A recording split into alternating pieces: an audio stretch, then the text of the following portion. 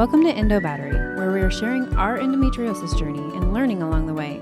This podcast is in no way meant to diagnose or give medical advice, but a place where you can gain knowledge and information that can help you to not feel alone as well as become your best advocate. We want to learn with you and support you wherever you are in your journey. Thanks for joining us. I'm Shelby. And I'm Alana, and we're Endo Battery. Charging our life when endo drains us.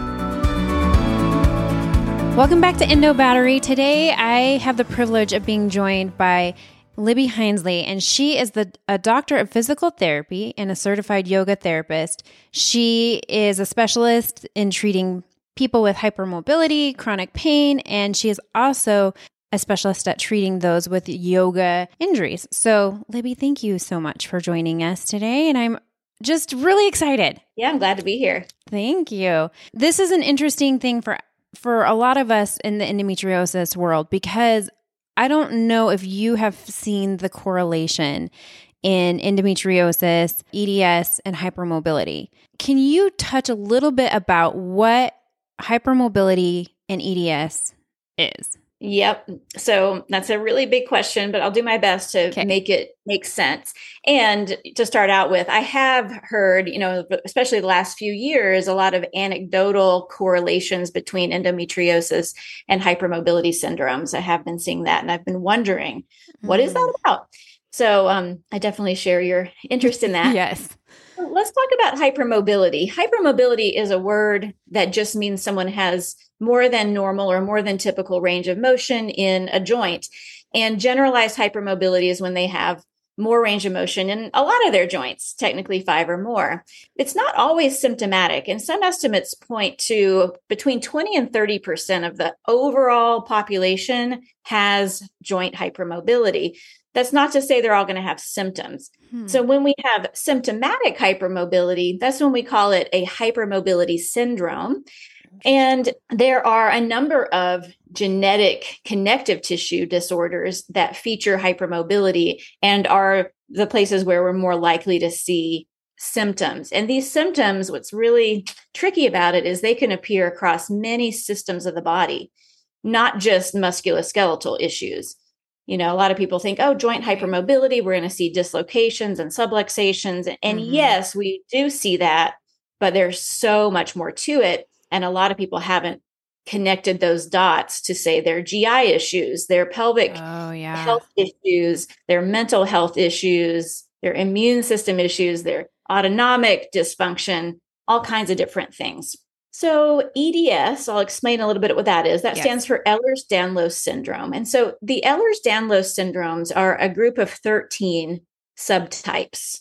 All right. And they are a set of genetic connective tissue disorders that are all characterized by hypermobility, impaired healing, like wound healing, and excessive skin hyperextensibility. Those are kind of like the hallmarks of all EDS.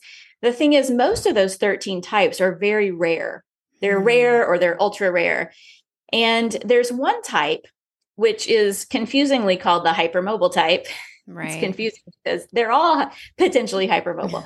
But the hypermobile type, or type 3, is the one that accounts for the vast majority of all cases. So 90% or more of all cases of EDS are thought to be this hypermobile type. And unfortunately, it's also the one that is least well understood. In other words, where a lot of the other ones have like a blood test. If my doctor were to suspect I had, say, vascular EDS, I'd go for some genetic testing and they could see whether I have that genetic mutation. That does not exist yet for hypermobile type. Interesting. Yeah, it is. And it makes it really hard to get a diagnosis because right now it is diagnosed via a set of clinical criteria.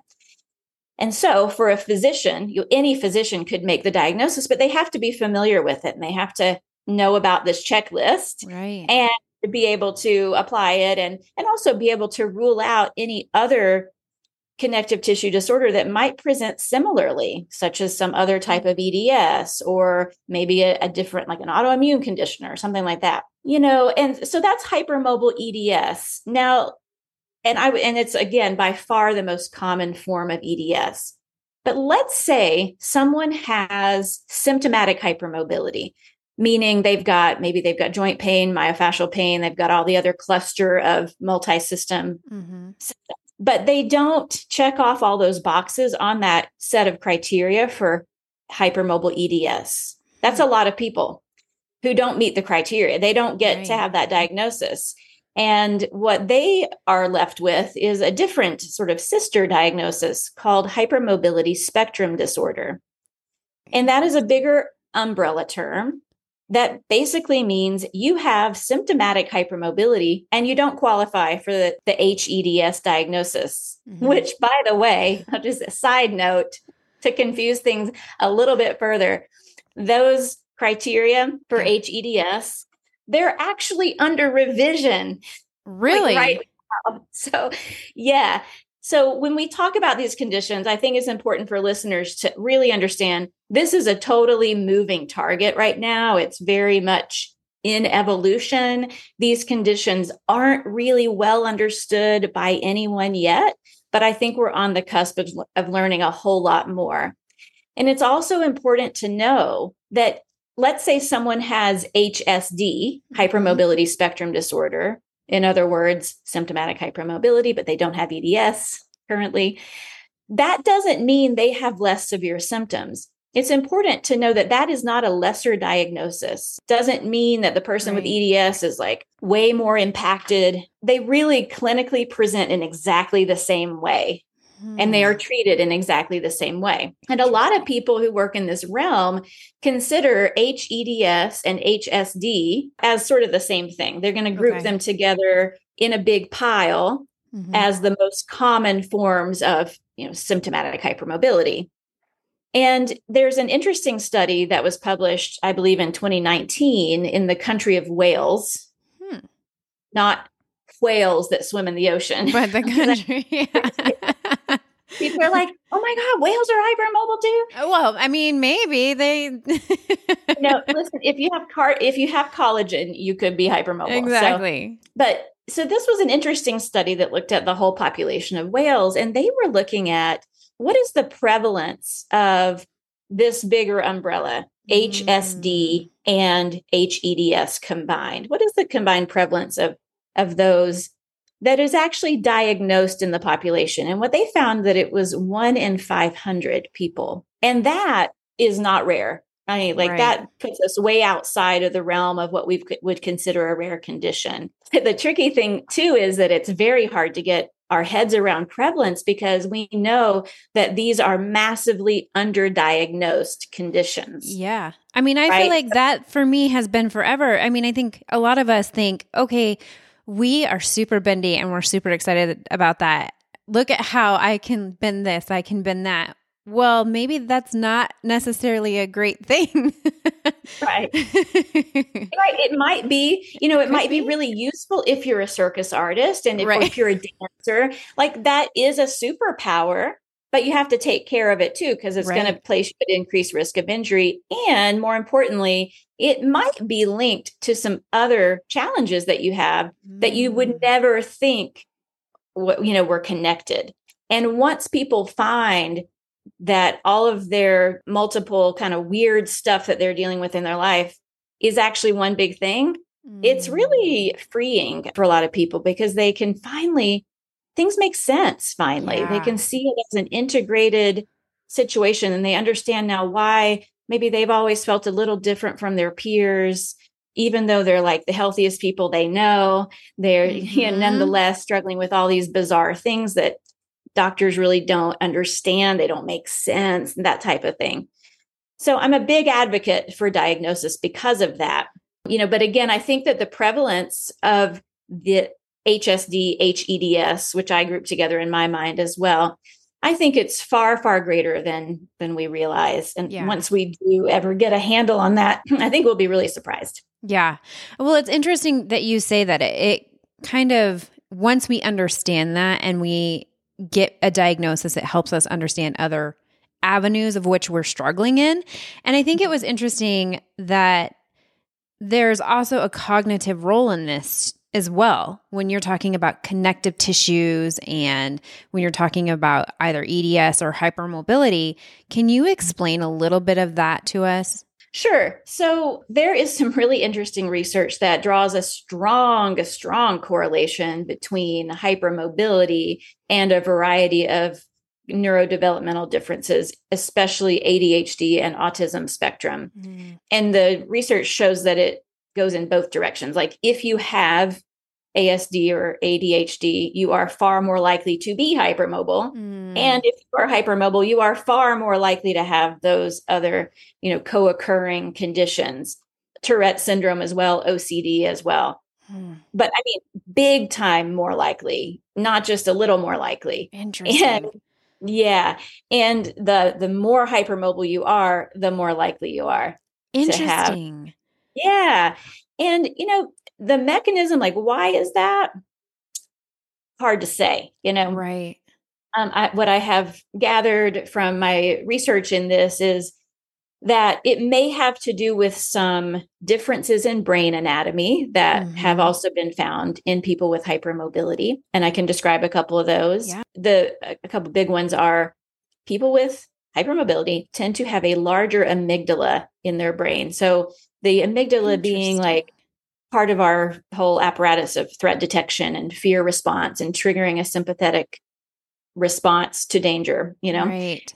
It's our big threat detector. And it's larger in Bendy people, but it's not only larger, it's also more reactive. So when presented with, stimuli, it goes nuts more than others. So mind is blown right now. I feel like you are just speaking about me. I actually feel like you're this is all making more sense, which is kind of proving the point of like understanding this really helps us identify things within ourselves that maybe we've struggled with our entire lives.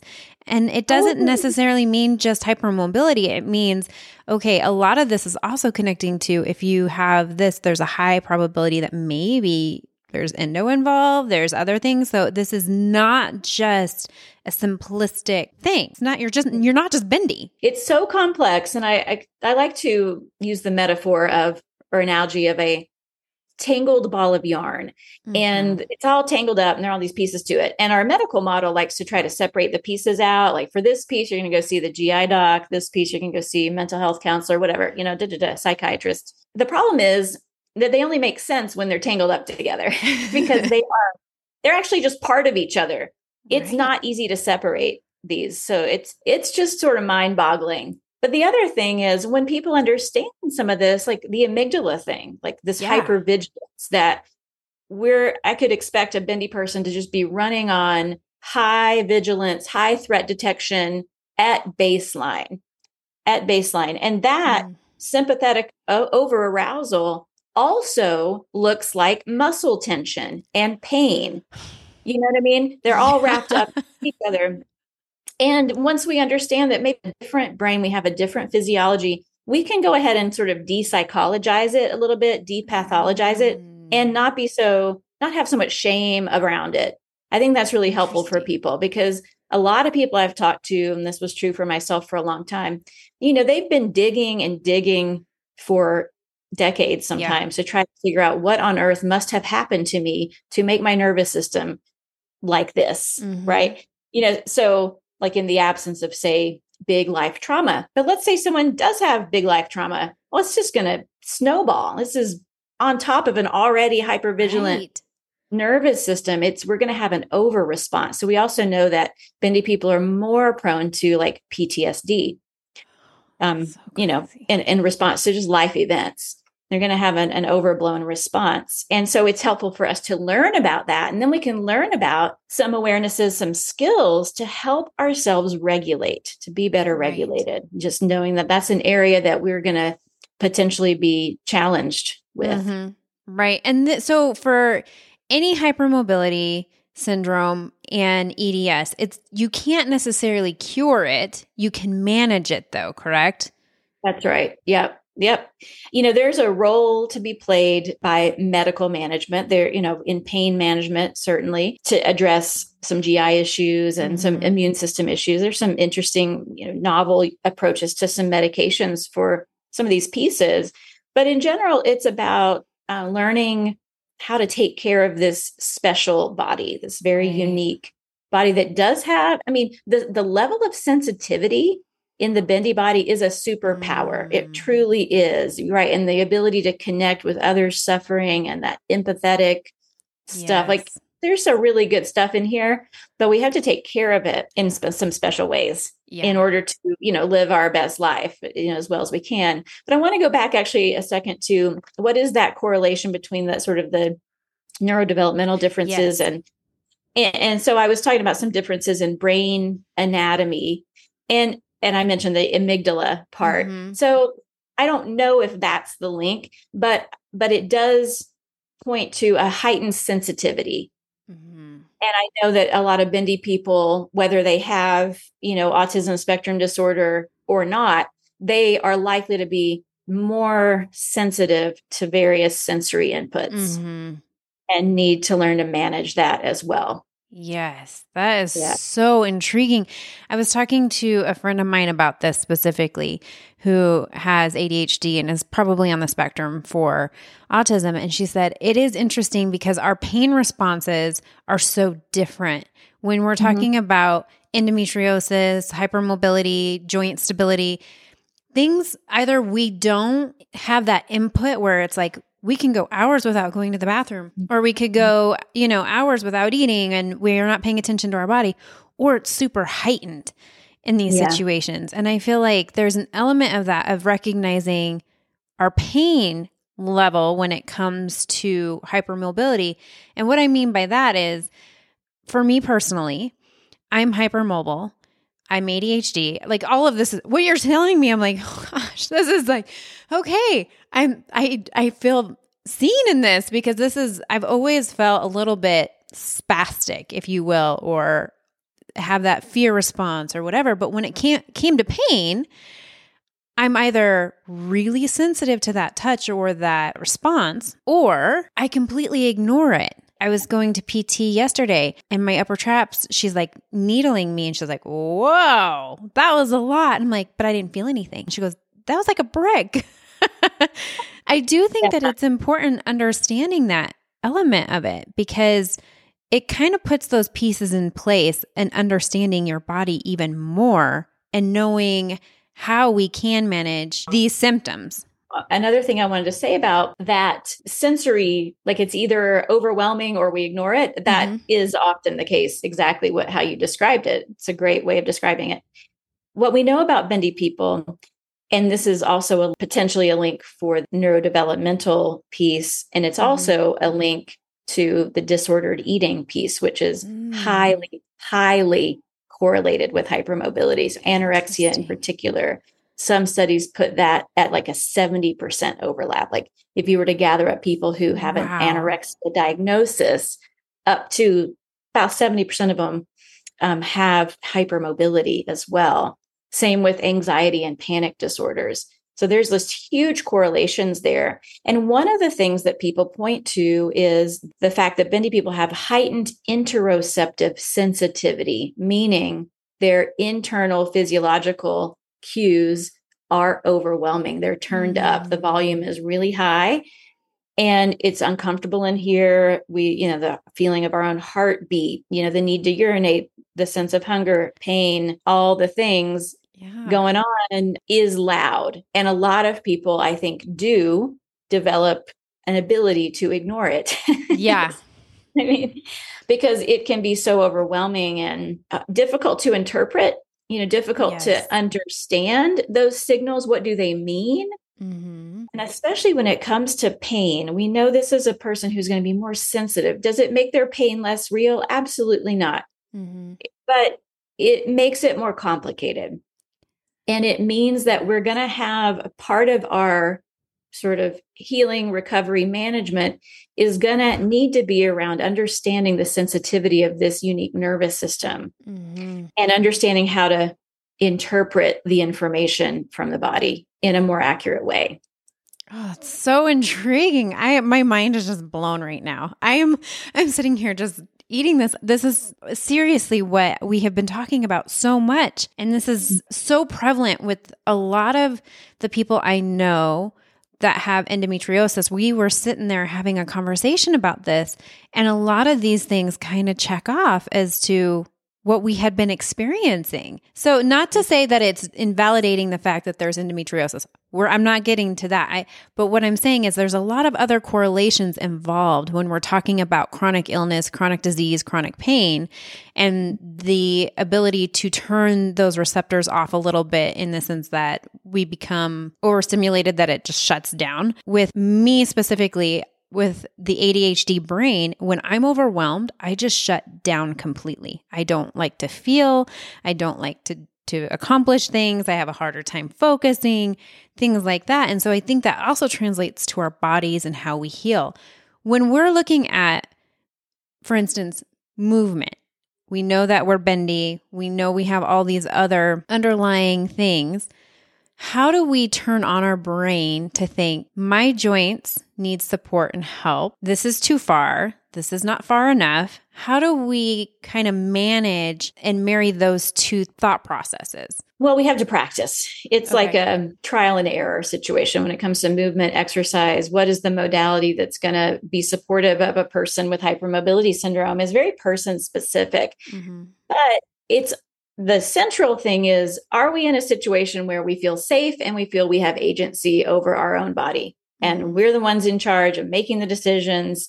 That's critical. If we don't have that, we're not going to get anywhere. Mm-hmm. And we have to honor the pace that the nervous system needs to move, with. We can't rush our progress, or it will backfire. Mm-hmm. And sometimes when we're exercising, we don't know in the moment that we're overdoing it because we don't get that information until later, right? Or the next day, or the next day after that, or, could be 72 hours. But so we have to keep a journal. That's what I recommend people do, and record your recovery for a couple days after an exercise session and study it. You got to study your response and then make adjustments accordingly. So did I overdo it? Okay, I'm going to do less next time. And then I'm going to study that. What's my baseline? And sometimes it takes weeks and weeks to even get to a place where you know where you're even starting, because I don't ever want to risk overdoing it. Less is more. I'm always going to start with less than I think I can do. And then I'm going to study it. And then I'm going to progress if my body tells me that we tolerated that. Okay. Mm-hmm. And, eventually I'll find that place of challenge that maybe I get a little sore, a little fatigue, but it's manageable. It's a kind of normal response to exercise, which bendy people often don't have. They have huge fatigue and global muscle soreness. It's not normal. So we have to progress very, very slowly, and we have to slow down while we exercise. That's the key to knowing where we are. I mentioned the brain anatomy stuff, but I didn't mention the other piece, which is our somatosensory cortex is actually smaller. Our brain mapping real estate is smaller at baseline and a bendy body. So not only that, but our floppy connective tissue that's full of mechanoreceptors and is sensing position and tension and compression, it doesn't get as easily stimulated because it's so floppy. It doesn't get pulled on until we're way out at end range, and then it's stimulated, and now we feel something. So we have to, for a variety of reasons, slow down and start to really study how it feels to move through our range of motion and don't go so far, and learn about how that feels, because we're used to not feeling anything until we get way, way out to end range, and we don't need to be there. Mm-hmm. We've gone past where it's reasonable, but we just didn't really feel much because maybe we were moving too fast. That's often momentum is like not our friend. We want motor control. We want smaller ranges, steady movement, proprioceptive practice. Can you stop at 75%? Can you stop at 50%? Can you stop at 25%? Really working with getting to know these mid ranges where we know we need to build motor control first anyway, before we bring that control with us into bigger ranges. Is that harder for people that have compensated for so long? So they, a lot of people with endo, we end up hunched and we end up compensating to protect ourselves.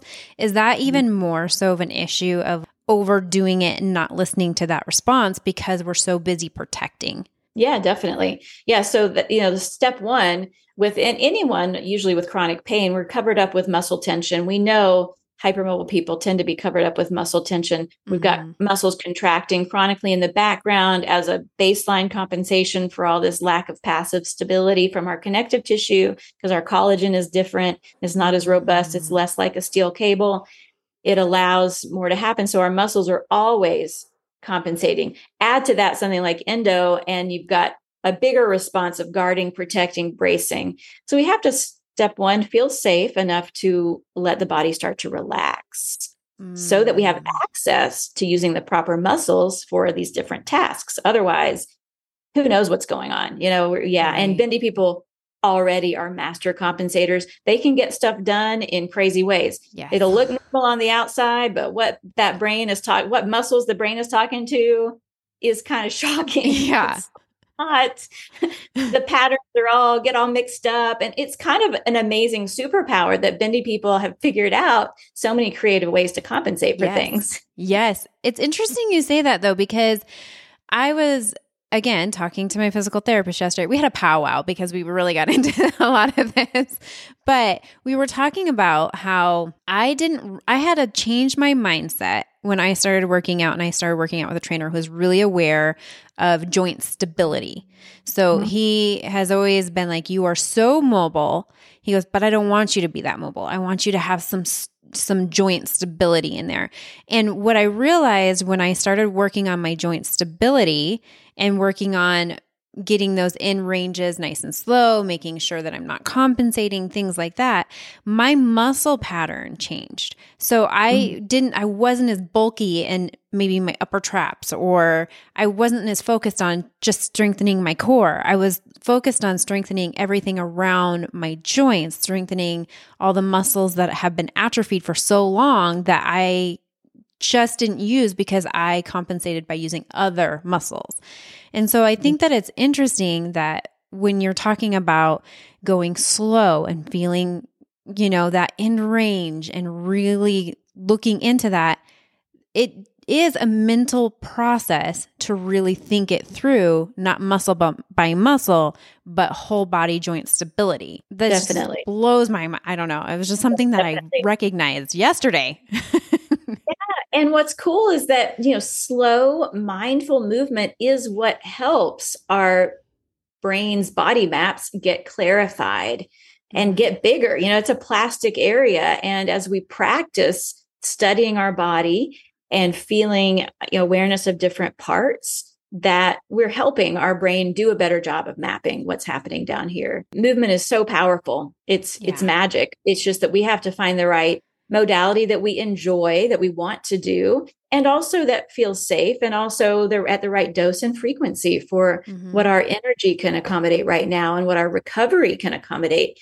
Right. And, the issues with exercise recovery often have to do with dysautonomia and also mast cell activation syndrome, which I want to talk about because my curiosity is about the relationship between mast cell activation syndrome and endometriosis. Oh, yes. No, but, from what little bit that I'm starting to gather, that may be something to help us understand this correlation. So there's a trifecta that people like to talk about with hypermobile, like HSD, hEDS, the trifecta. And that is bendy, itchy, and dizzy. Shorthand, bendy, itchy, and dizzy. The bendiness is what we're talking about, the body stuff, the joint stuff.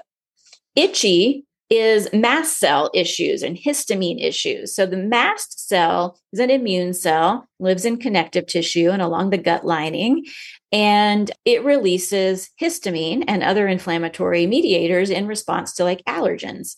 And so a lot of people with these conditions get itchy, rashy, hivey, sometimes in response to exercise, and have a lot of GI issues that are associated with mast cell activation, brain fog, fatigue, all kinds of things can be correlated with that. It's really hard to diagnose because you kind of have to get a baseline of some blood markers that are indirect markers because the mast cells are in the tissue, not the bloodstream. But you then have to you have to catch it right in the middle of a flare up. And that's really hard to do, There's some other clinical criteria that are sometimes used to diagnose that, but it's just know that it's hard. It's hard to figure out mast cell issues. Yeah. It's a common challenge, but that's where my mind goes in trying to understand the propensity for the bendy body to go into an over-inflammatory response, which is essentially what this histamine response is. And how might that link us to understanding the endometriosis? Again, this is something that I'm just like starting to learn about. So I don't know, but I'm curious about that. Yeah. And the other piece is the dizzy piece. Okay. So that's bendy, itchy, and dizzy. The dizzy is dysautonomia, which is just a fancy way of saying your autonomic nervous system is having a hard time regulating heart rate and blood pressure. And what that often looks like for bendy people is POTS, postural orthostatic tachycardia syndrome, which is where your heart rate goes way up when you stand up. Part of what drives that for a lot of people is mechanical. It can be caused by some neurogenic issues too, but for the vast majority, I think, of the bendy population, what happens, well, our vessels are made of collagen, it's floppy and saggy. And so we stand up, we have this blood pooling in the lower body in our saggy vessels, and they're not maintaining adequate pressure. And so we're not getting perfusion to our brain. That's important. And so to compensate, what happens in our nervous system? Oh, more sympathetic arousal happens. Right.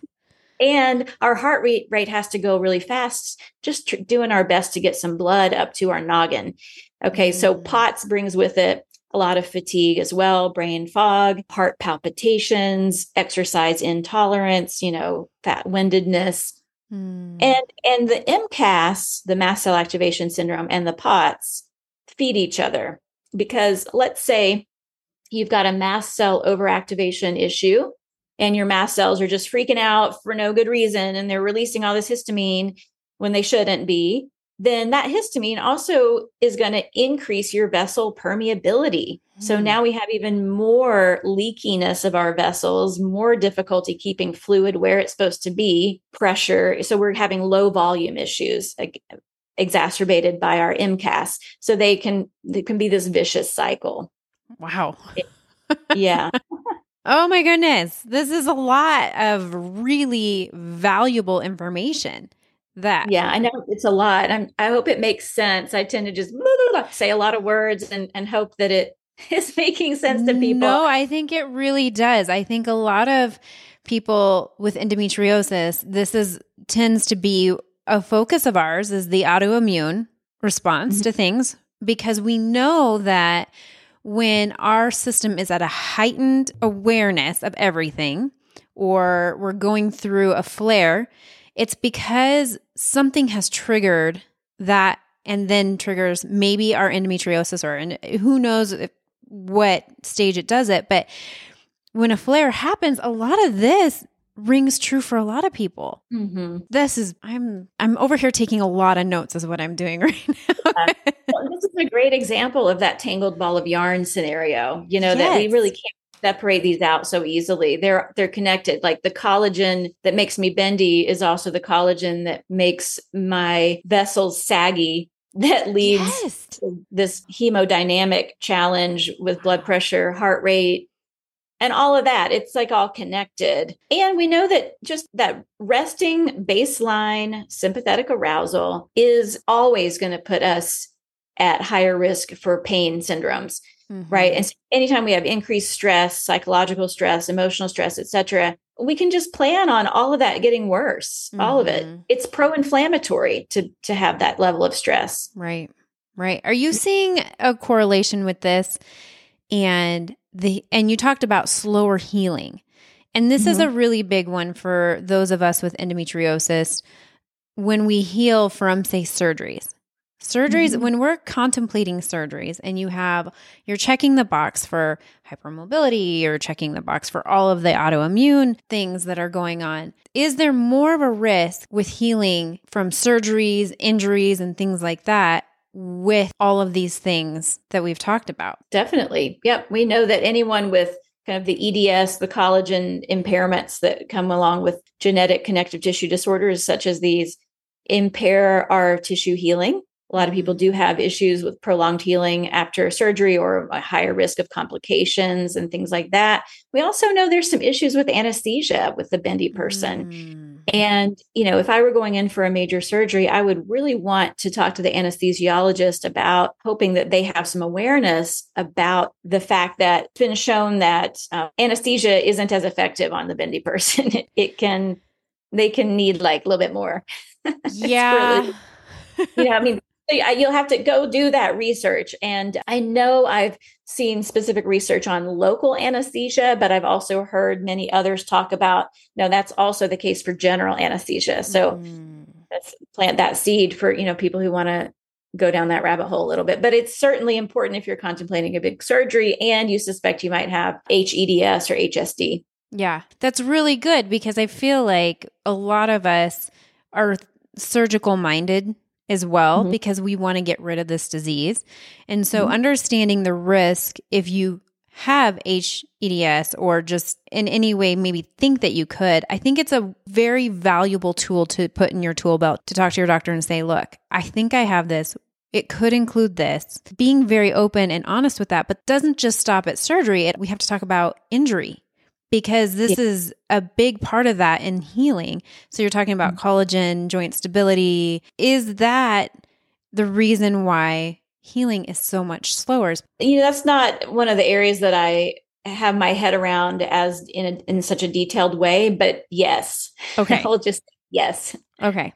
We don't scar as well. We have atrophic scarring, which is scars tend to be flat and wide and a little discolored, and there's not as robust. Like I can hardly find, I have one scar from when I was a kid that kind of is a good example of this, but others they just disappear. I don't even have them anymore. They're just gone. But again, that's one of the three hallmarks of all of the EDS syndromes is impaired tissue healing, like tissue fragility, basically. Okay. Oh my goodness.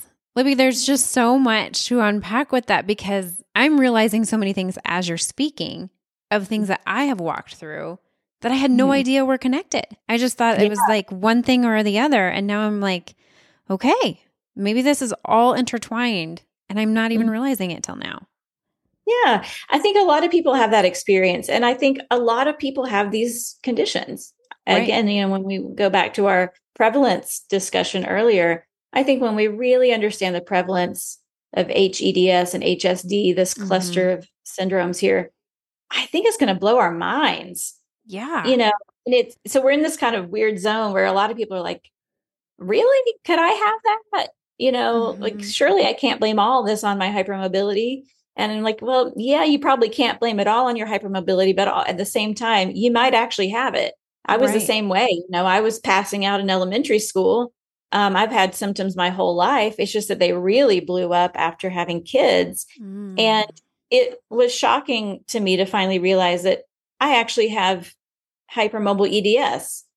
I never would have thought that in a million years, having learned a tiny bit about it in PT school. But now everything makes sense. And I have a classic case of it, per the geneticist who diagnosed me. But you get used to things as they are in your body, and you don't know if they're normal because you only have your own experience. Right. But you've probably been wondering for some decades, does it get this time? Like, is this normal? And you have no way of knowing until someone, like in my case, this geneticist finally sees you, validates you and says, actually, no, this isn't normal. This is how we can explain this. You have a thing. Here's what it's called. Now you can go live your life. Right. And stop wondering, just go take care of it, learn what you can to manage your condition, gather up your support team that can help guide you in all these different realms and do your best to thrive given the differences in your body. Yeah. Do you have a harder time as a PT with patients with hypermobility and being able to get them in a corrective state? I mean, the body awareness is definitely lacking in a lot of them. So we have this proprioceptive deficit, definitely. I would say the biggest hurdle is mindset. It's really about getting out of the fear-based narrative about the body and feeling empowered and feeling safe and empowered enough to go ahead and take steps towards challenging the body, like delivering the right dose of challenge to the body so that we can have some positive adaptations. There's a lot of fear. When someone has gone to, say, dozens of doctors over their lifetime, and every doctor says, I don't know, I don't have anything to offer you. There's nothing wrong with you.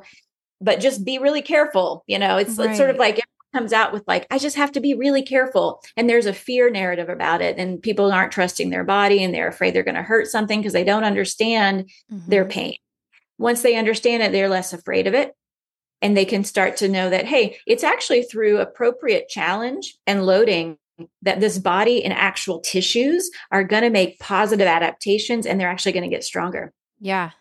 But I can't overdo it, but I also can't underdo it. And I need guidance to find out what is that spot, right? And that goes back to our pacing, our very graded exposure, very slow progression, studying our response all along the way so that we maximize our recovery, but we also are working towards increasing the challenge to our tissues so that they can adapt. Yes. They will not adapt without that level of challenge. We have to do some hard things, but we have to do it in a smart way. Right. Which also leads to that movement of yoga. How do we pair and correct those things and build that joint stability, if you will? How do we do that? And what are some ways that we see the most benefit? Well, I mean, I think in a yoga has a great role to play, I think, in managing these conditions if practiced wisely. And that's what my book is really about because of its potential impact on nervous system regulation and also body awareness. Right. Motor control and proprioception, all these things that we really need. So, but we can't be flinging ourselves around the yoga mat. We have to be really slow and mindful and paying attention and using asana in an intentional way. But I 100% of the time recommend resistance training to bendy people. 100% of the time. Does that look like picking up a 150-pound barbell? Not on your first day, maybe after some years, but we're going to start really low and go really slow. But that's the heavy loading of our tissues is what increases our tendon stiffness, actually changes our collagen tissues to be stronger. And that's the thing that if we can dial it in and have the right dose and frequency and work on our recovery, do it in a way we can recover from, that's where the magic is, in my view. Yeah. And I teach a strength training class for bendy people called Bendy and Badass. I love that so much. It's great. Because I worked with a personal trainer. I still work with one. And we worked together for a year, kind of me as her guinea pig, me as both of our guinea pigs, essentially, because I was struggling so much with recovery. I just would be laid out. It looks like a fibromyalgia flare up, 5 days of just unbelievable fatigue and soreness. When the workout felt fine, so she helped me kind of go to square one and just progress really, really slowly. And so we're using those same principles in this class. And I tell participants all the time, I'm not interested in how much you can do today in this class. I'm interested in us studying together. How much can you do today and still feel good tomorrow and the next day? We have to find that threshold, and it's going to take some time to get there. That's the key. That way our progress is sustainable. Right. If we don't do that, then all we're doing is too much setback, and we're not getting anywhere except frustrated, Yeah. I see that 100%. I work with a trainer as well. Both Shelby and I work with this trainer, and it has been so helpful to have someone be essentially like a metronome of building that, right? Exactly. It's that steady pace. It's that, and what you're going to be able to do is so much more than what you would have been before. It's worth the money. It's worth the time to invest in that, because otherwise you're going to find yourself injured more than you are healthy. And exactly. And then people get discouraged and they say exercise makes things worse. And it's just because we haven't dialed in the right dose, the right frequency yet. Right. And we have to go so much farther back. We have to regress, I think, more than we realize. Really figure that out and be patient with our system.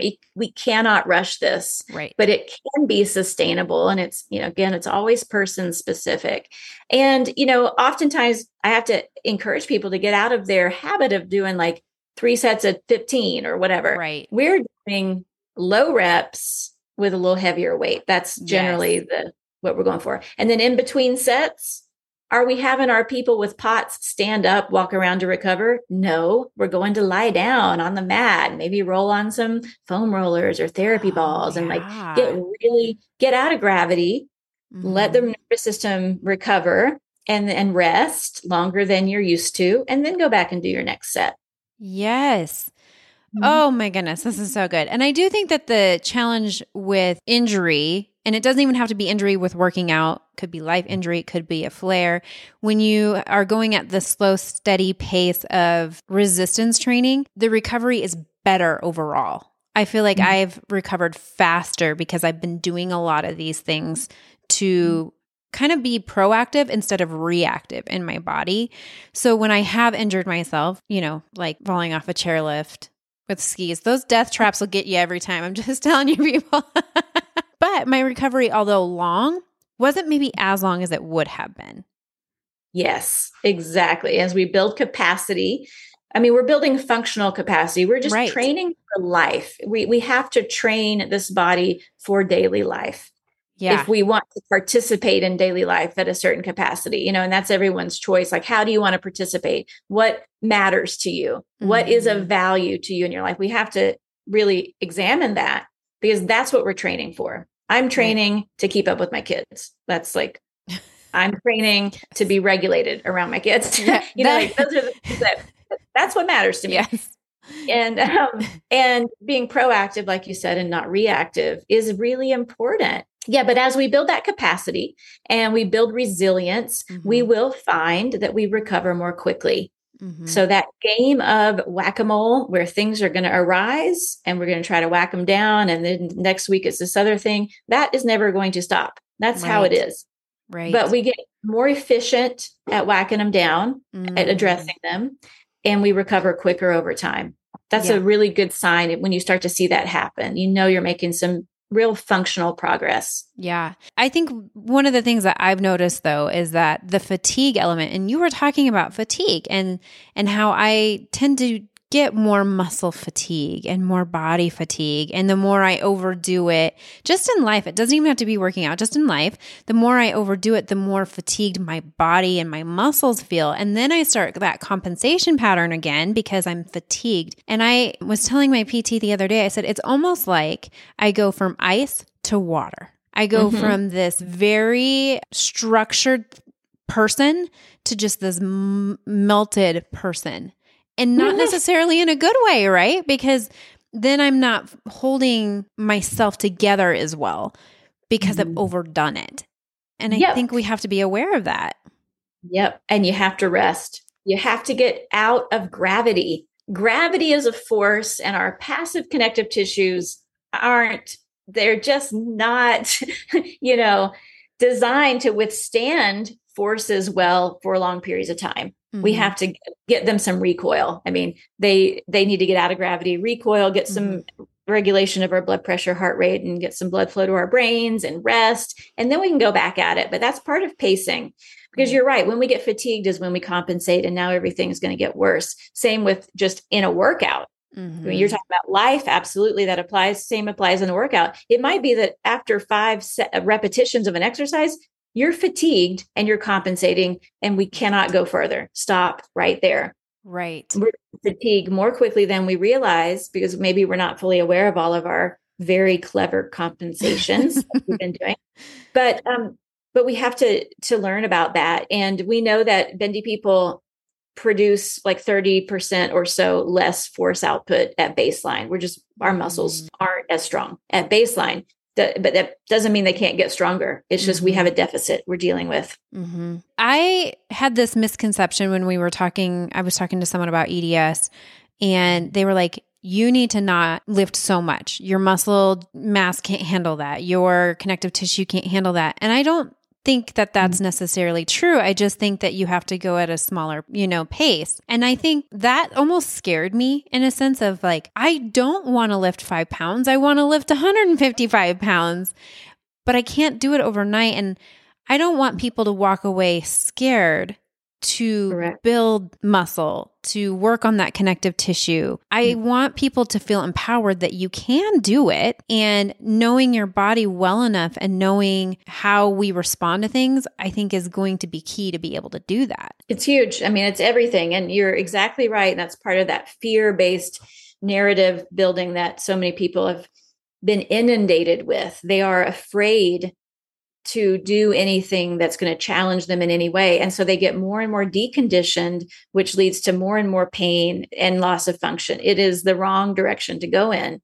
And it is not true that your muscles and connective tissue cannot handle loads. They absolutely can. We have to find out what it is. Maybe it's 5 pounds right now.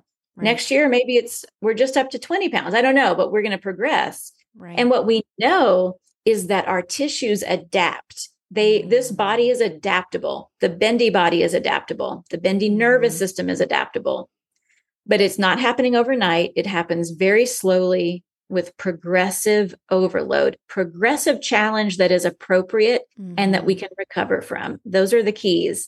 Not easy to find that window, but that's what we're looking for. And then we know that our muscle does build mass. Our tendons do get stiffer. We have a tiny, tiny bit of research on that, and we need lots more, but connective tissue is adaptable. But this is one of the concepts, we hear about it a lot with bone. If you have osteoporosis, that bone needs to be stimulated mechanically in order to be more mineral dense, right? Like the weight bearing kind of exercise. Right. Same is true for our soft tissues. We just don't hear about that as much. They will not get stronger unless they are challenged.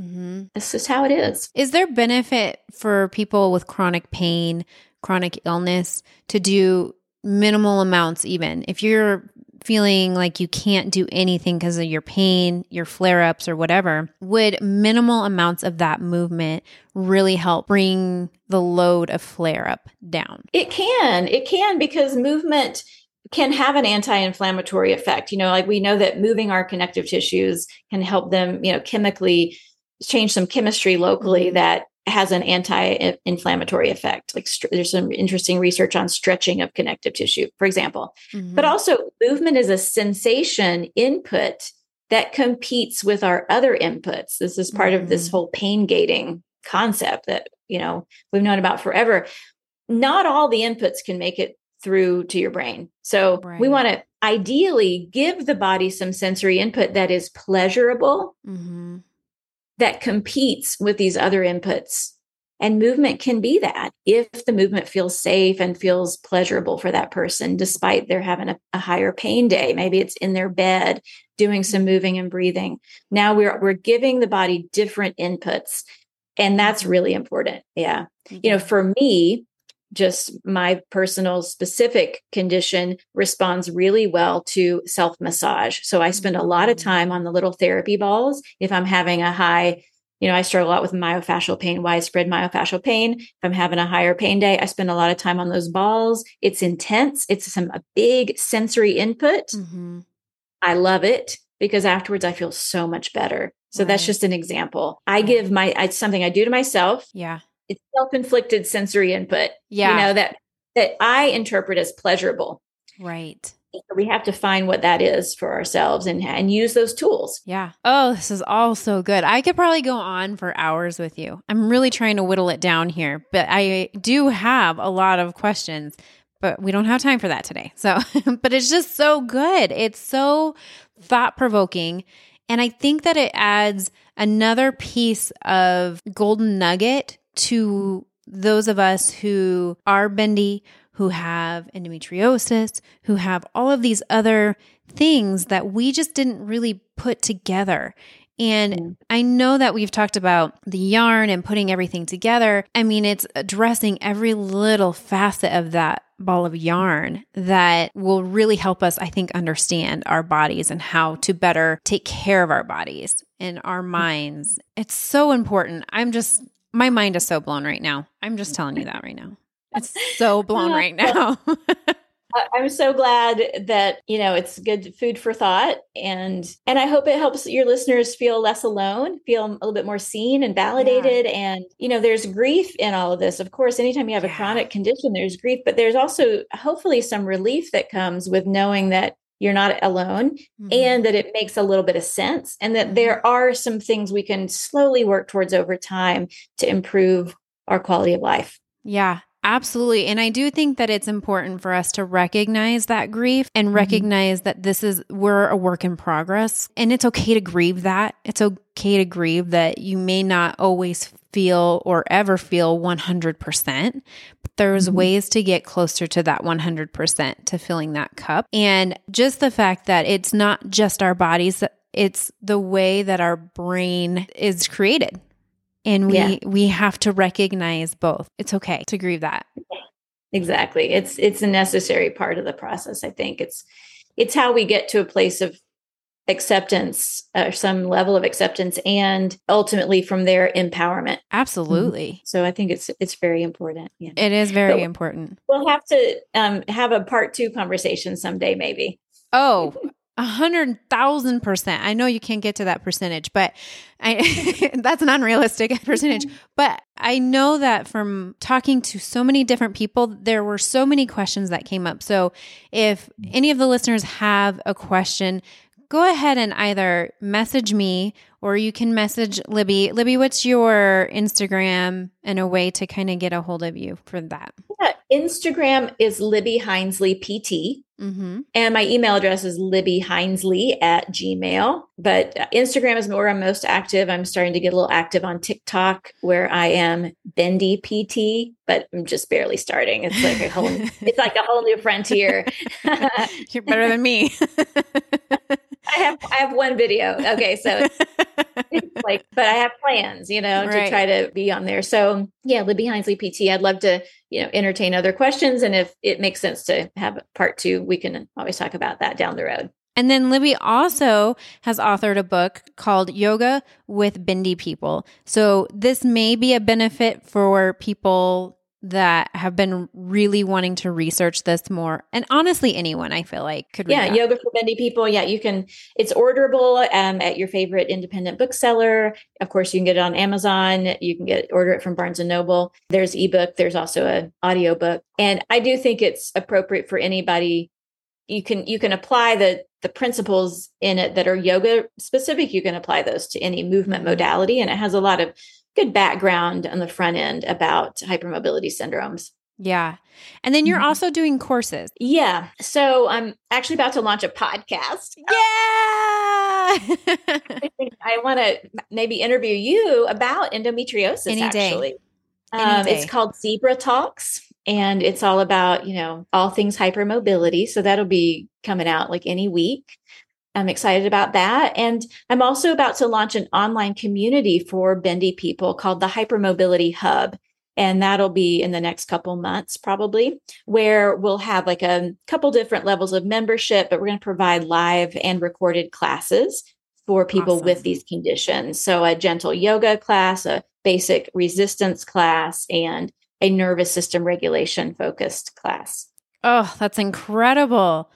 That's incredible. The work you're doing is so necessary and gives people in this space a voice. And I just appreciate everything that you're doing, all the work you're doing. You work, I'm sure, tirelessly, not only because you're a mom, but because you're doing all this other work of really advocacy for those of us who are hypermobile, bendy, who have all these different challenges that we're faced with.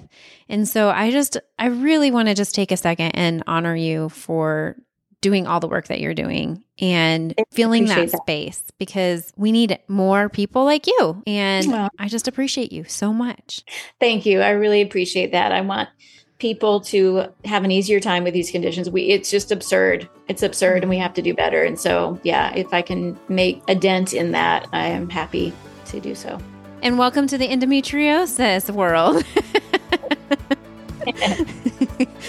Thank you, Libby, so much for taking the time and for coming on today. And you are welcome back any day of the week. I will have you anytime. Well, thank you so much for having me. I really, really appreciate it. It's an honor to be here, and I hope some listeners find it helpful too. Oh, I absolutely think they will. Until next time, everyone, continue advocating for you and for those that you love.